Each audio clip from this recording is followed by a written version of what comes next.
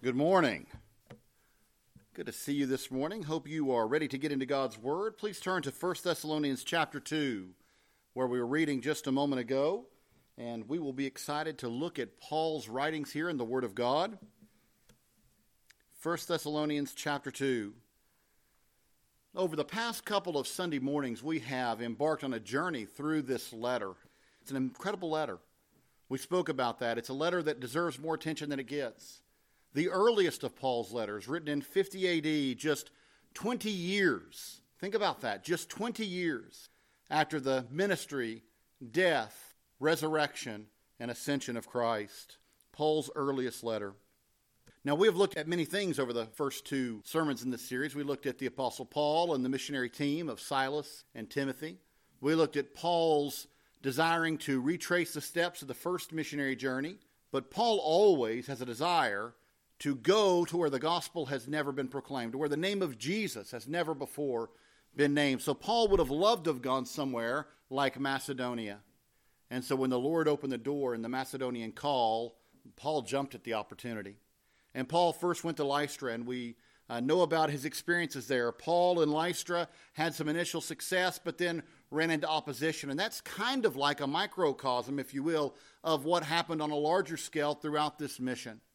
They would have initial success and then great opposition. And so the Apostle Paul sees this pattern recur. It happens as they leave Lystra, this leading city, if you will, of eastern Macedonia, and they go to what is the most important city of Macedonia, Thessalonica. It's the administrative hub of the Roman Empire in Macedonia. This is exactly the kind of city that Paul wants to go to. Paul has amazing initial success in Thessalonica. Goes in the synagogue, preaches on 3 consecutive Sabbath days. There are a number, at least some, Jews who believe, but there are many God-fearing Greeks who believe. And many leading women of the city also believe. And so we see here success.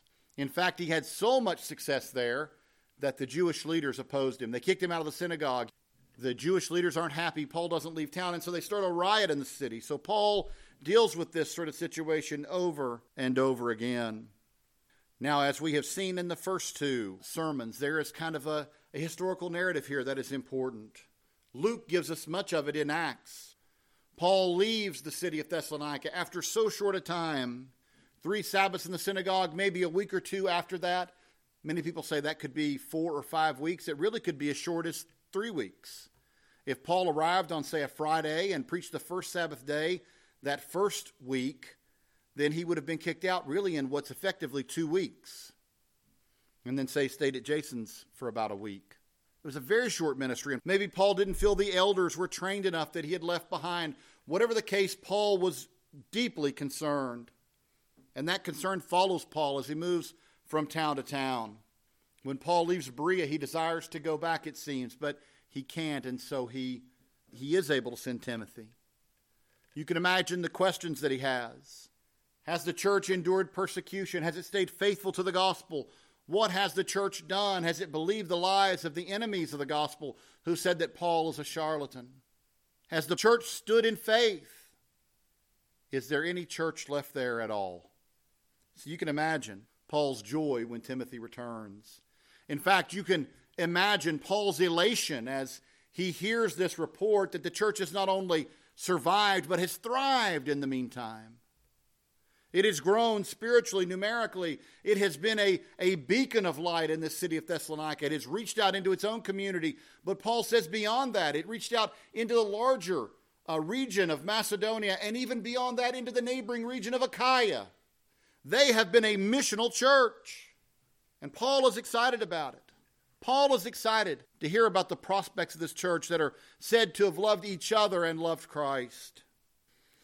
And so Paul, immediately when he heard this news, sat down to write a letter, a pastoral letter, responding to the church. I think they had relayed a number of questions through Timothy that Paul wanted to answer.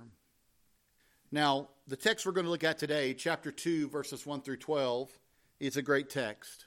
It's come into some controversy. I have to mention this in case you come across this. I want you not feeling as though you didn't know what was being spoken about. I don't want to spend much time on it because I don't think it's that important.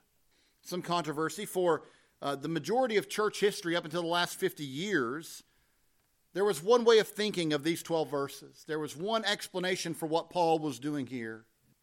The argument was that Paul was offering an apologia, an apology, if you will. That's the word we derive apologetics from. It's a defense of the faith. The argument was Paul is making a defense of his ministry, his tactics, his character against someone who's attacking it. That all changed in 1970 with literary and rhetorical analysis. They revisited this passage. Men like Abraham Malherbe, a great scholar of 1 Thessalonians, had found some other writings, ancient writings that had a similar structure, and said, oh wait, Paul isn't making a defense here. Paul is using a form of writing that was common in the ancient world that is called a paranesis. It's really saying, follow my example. Now, brothers and sisters, you don't have to wonder where I stand on it. You just have to look at the front of your bulletin and see that today's sermon is entitled Paul's Apology. I stand by the traditional understanding of this passage. Paul is making a defense here. He's explaining, he's arguing that the people who have mischaracterized his ministry and his motives are wrong, and the Thessalonian church should know better.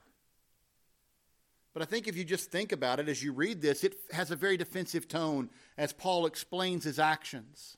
It seems somebody's called them into question. And more than that, I think it's a fruitless argument anyway, because the idea of a paranesis really is summed up in the apology anyway, because what Paul is saying is, I had godly intentions. I was on a godly mission. I desired that you grow in the faith. I desire that you are sanctified, that you look more and more like me as I look more and more like Christ. In other words, Paul desired that they would follow his example, the very idea of a paranesis to begin with. The only question then is this in one sense an apology, a defense? And I think it is. I believe that Paul is answering critics. He is answering those who have charged that Paul is untrustworthy. He's a charlatan. You want proof of that, they might have argued.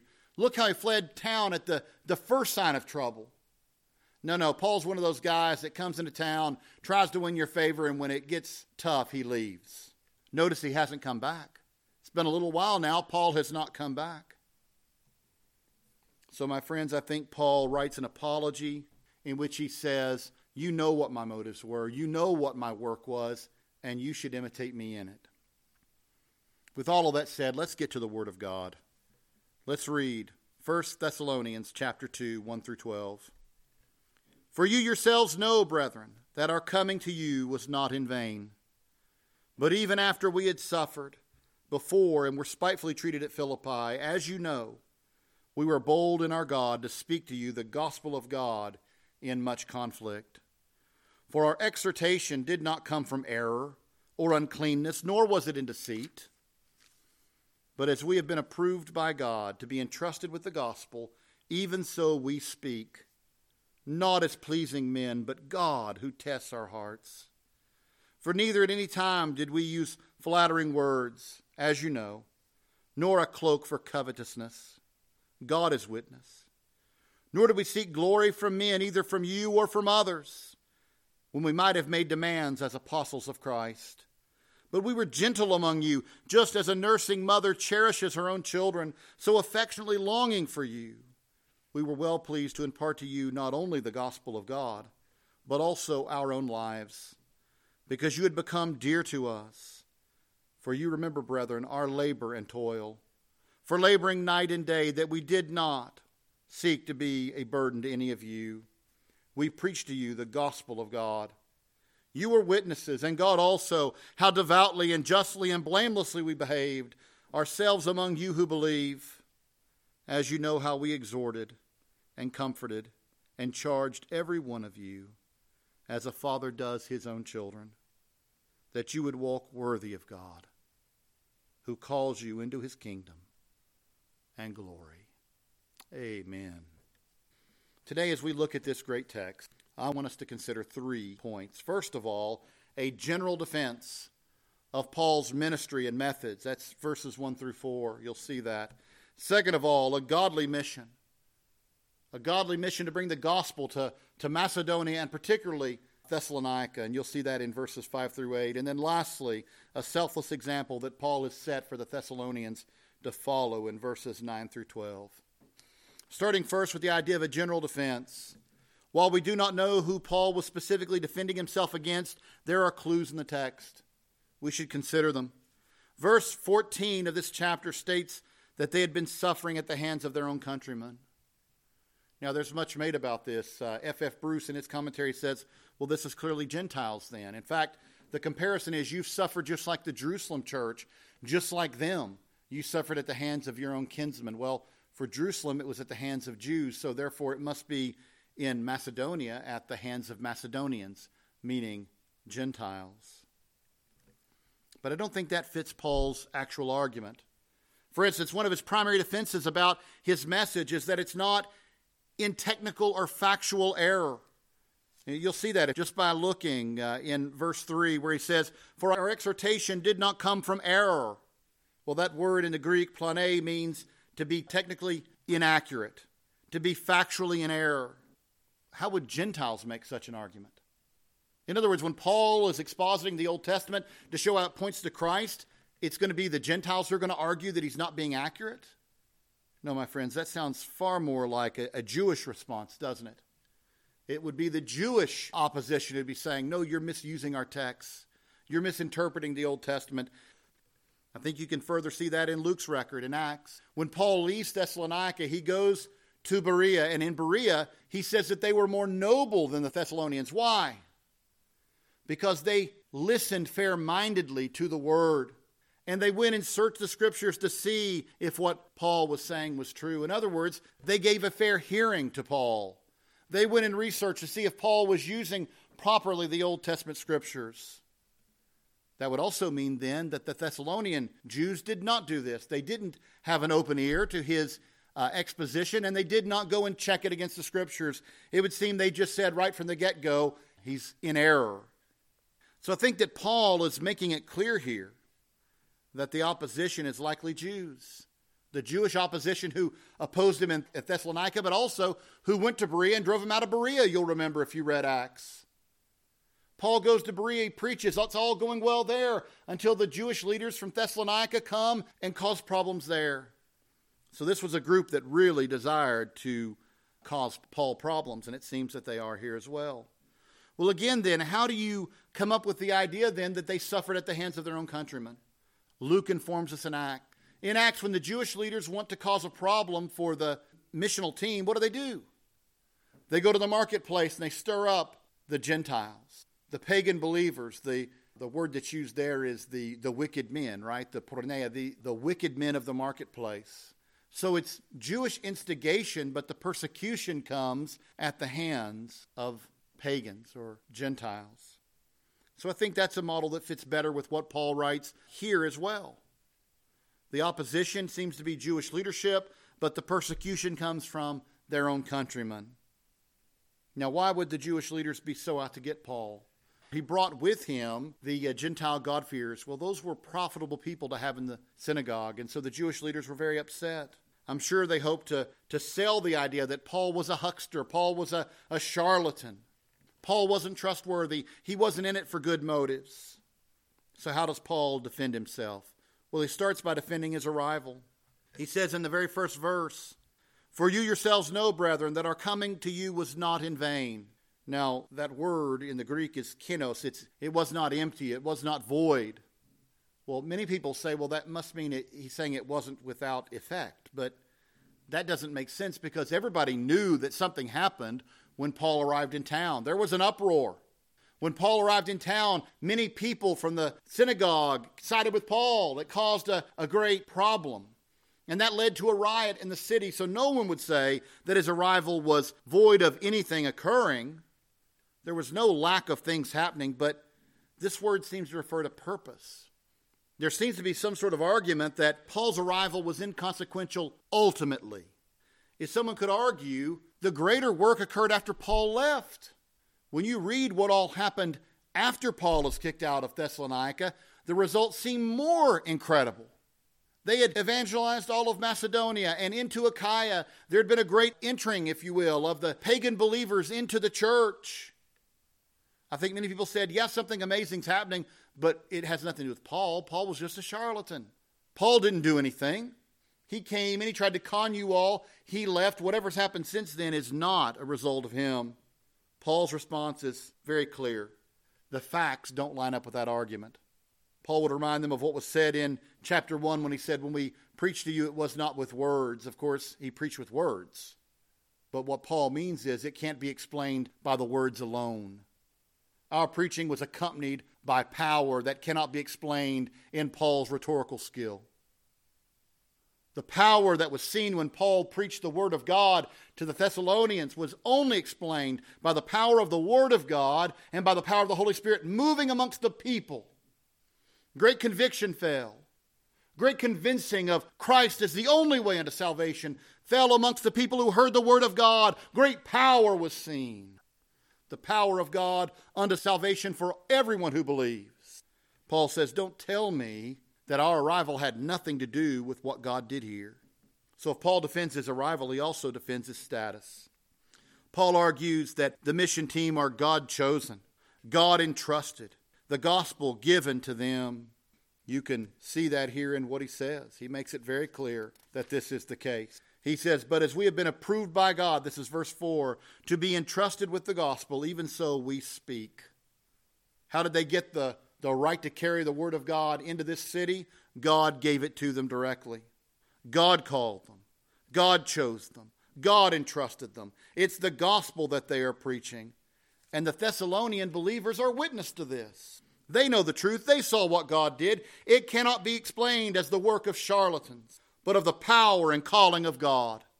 They can see the difference. Is this some huckster who comes in and says some fancy earthly words? No, these were men of God, preaching the gospel of God with the power of God unto salvation. That's what happened. And Paul says, you yourselves know it. But Paul says, if we were charlatans, we are poor charlatans, because we suffered in Philippi. You knew that. You knew that we came to you after we had already been spitefully treated and suffered greatly in Philippi, and yet we did not change the message.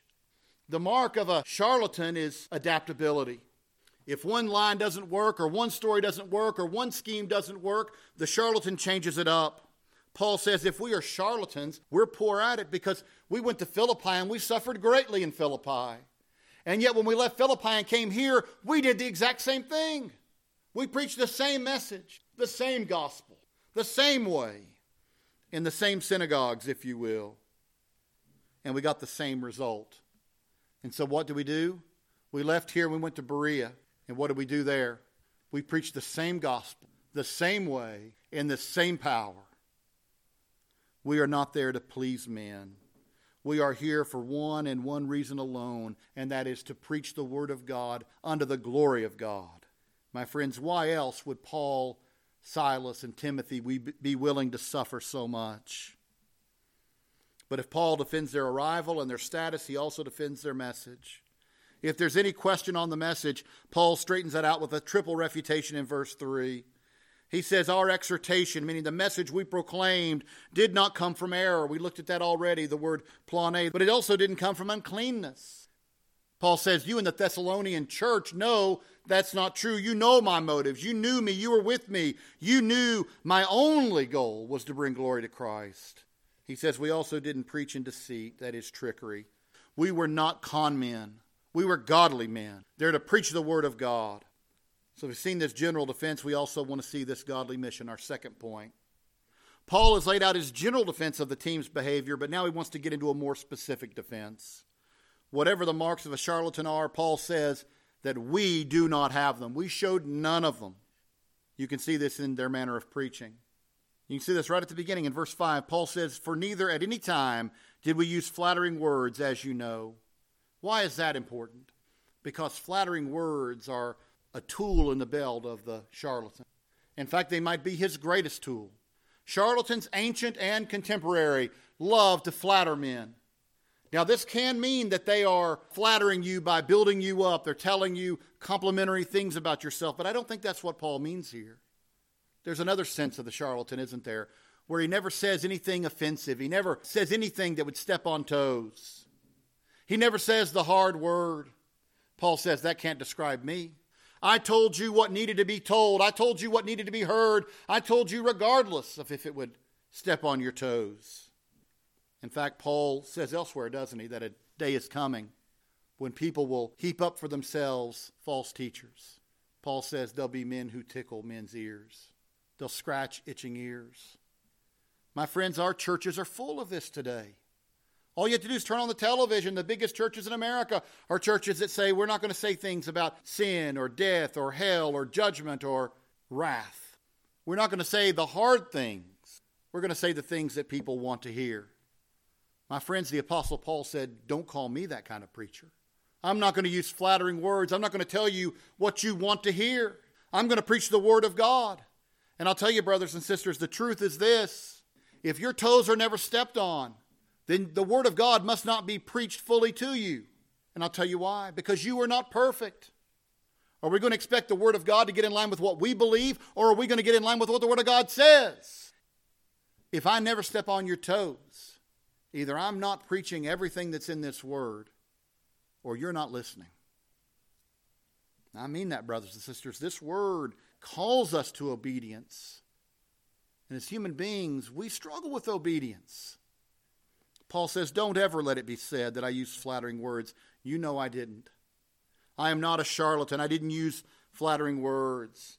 But Paul says, nor did we cloak covetousness. In other words, we didn't have hidden motives. You know our motives. We weren't hiding anything. We weren't coveting after anything that you had. All we coveted was that glory would be brought to Jesus Christ. And that brings us to the other point here in the godly mission. Paul had no desire for self-glory. We didn't come to glory in ourselves or to bring glory to ourselves. We came that God alone would get the glory. Paul says that you know that we didn't seek glory from you or from anyone else. We sought only that Christ would be lifted high. My friends, Paul argues that they never even asserted their apostolic position. You can see that in verse 6. Look at it there. Nor did we seek glory from men, either from you or from others, when we might have made demands as apostles of Christ. You want to talk about having the ace up your sleeve? Paul was an apostle. And in one sense, they all were apostles because they were emissaries of the king going out and declaring the gospel. Now think about the amazing twist here. Charlatans will try to claim authority they do not have. Why? To try to use it to get something. Paul says, unlike the charlatans, we had authority and we didn't use it. We had authority and we laid it down. Why will we lay it down? Paul says, because we didn't come as rulers to take advantage of you, but we came gentle like a mother with her child. We came to nurture you and to love you, to invite you into the kingdom of God on behalf of our great and glorious King, and to have you grow in the faith to which you are called, to have you grow in your sanctification. That's all we desired. So if we've seen this general defense and a godly mission, brothers and sisters, I want us to see a selfless example, because Paul makes the argument in verses 9 through 12 that they set a selfless example for the Thessalonian church. Again, Paul would argue, if we were charlatans, man, we are failures. We are bad at it. Paul says we labored night and day. Why? That we might not be a burden. Understand what he means here. We worked all day to earn a living that we might live in Thessalonica. And then we worked all night as missionaries, proclaiming the gospel, leading you into the life that's found only in Christ, and teaching you about how to grow in the faith. We worked and labored day and night. And we did it to not be a burden on you because we didn't want to be accused of using you. Is that the policy of a charlatan? To care what people think? No, my friends, their focus was not on padding their pockets. It was on preaching the word of God to the Thessalonians.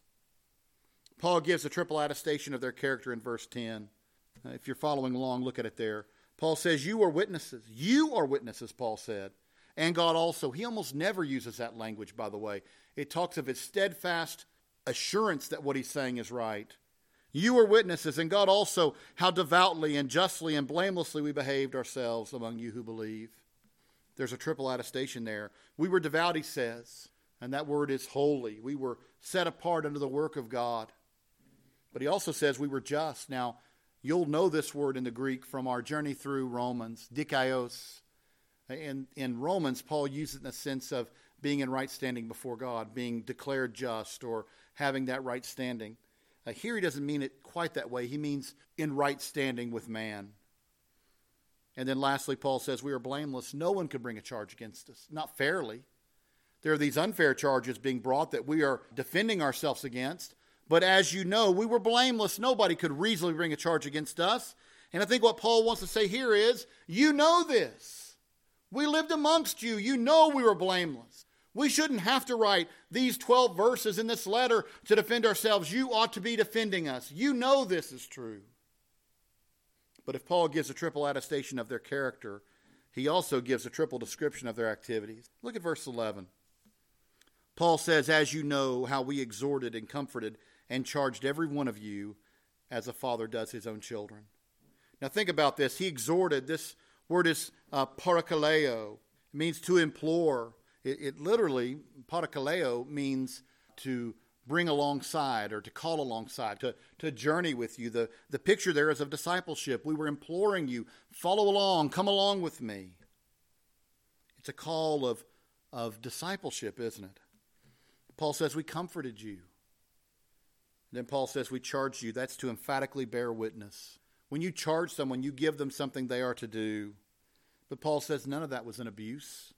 All of it in love, as a father does this for his own children. You tell me what good father doesn't encourage or implore his children. You tell me what good father doesn't comfort his children. Tell me what good father doesn't charge his children to walk the right path, to do the right things. Paul says, I loved you as a father loves his children. Just as earlier he said that a mother nurtures her children. Now here a father loves his children and guides his children and trains his children. Paul says that is what we were doing for you. I want to close by saying I think it's amazing the way this ties in with what Paul writes in 2 Corinthians. If you think about it just for a moment, Paul is arguing over and over that he shouldn't really have to defend himself. He says, you know this, you know that, you were there, you witnessed these things, you are our witnesses. It reminds me very much of what happens in 2 Corinthians when the super apostles have been charging that Paul must not really be an apostle and must not really have the favor of God. First of all, he's not that great a speaker. He's not that interesting. He doesn't have power in person. He writes these great letters, but you would hardly believe he's the author of them when he shows up in person. He isn't like the super apostles. He's not rhetorically gifted. He doesn't have a huge following. And unlike them, he's persecuted wherever he goes. What could tell you that a man does not have the favor of God other than the fact that everywhere he goes, he's persecuted, he's jailed, he's beaten? Paul starts this letter of 2 Corinthians by saying, I'm not denying it. In fact, I want you to know how bad it has been. We despaired for our very lives. We come to this third chapter, and apparently the church had begun to buy the story of the super apostles. And by the way, this is just the argument, isn't it, of the health and wealth preachers today. You know we have the favor of God. We've got the Bentley. We've got the Riverside Mansion. We've got the jet airplane. We've got whatever. We've got the Rolex. You know we've got the favor of God. My friends, the answer to that is the same today as it was then. Paul says no.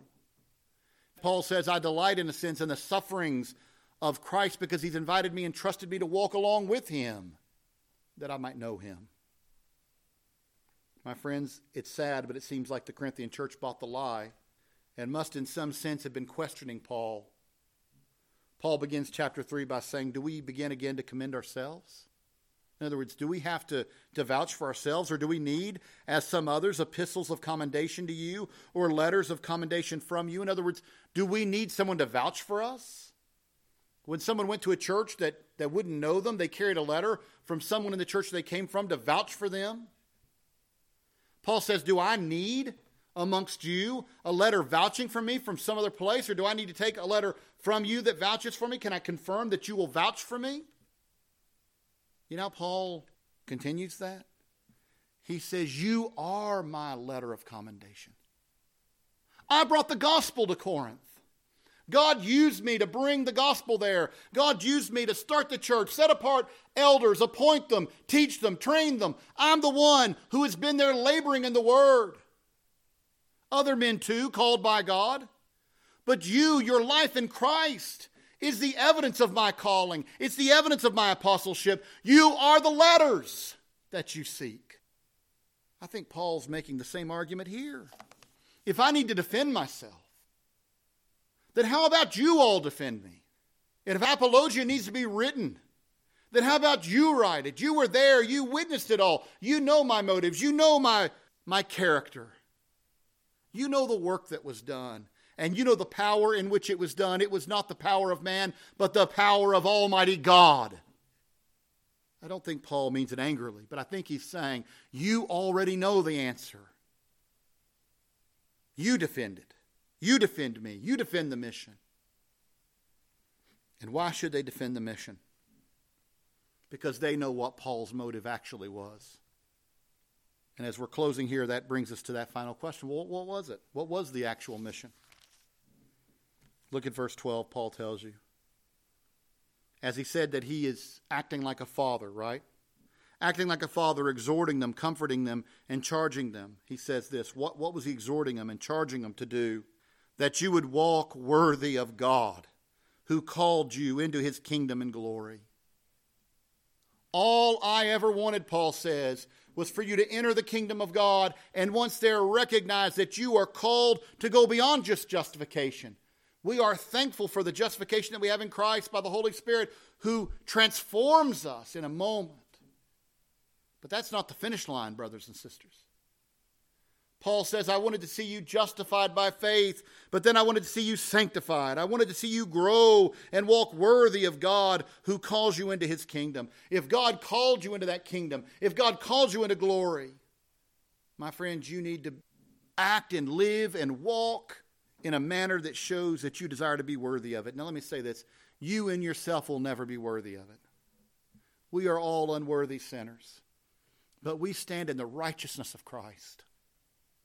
Paul says, recognizing that we stand in Christ's righteousness, let us live in a way that we might desire, even if we can't attain it in ourselves, let us live in a desire, in a way that would show our desire to live worthy of the calling. It's much like what Paul says in 1 Corinthians about running the race as if to win. Those runners at the track, they're disciplined. They train hard. They do it that they might win the race. Let us run as if we might win the race. Paul says you can't be worthy of the justification you have through Christ Jesus, but you can strive to live like you desire to be worthy of it. This isn't works righteousness. He's speaking to people who were saved by God's grace. But he says it's altogether fitting that if you recognize what God did for you, that you'll want to live in a way that honors him. My friends, if there's a question I think Paul would have for us in this text today, the people of this church, it would be, are you growing? Are you desiring it?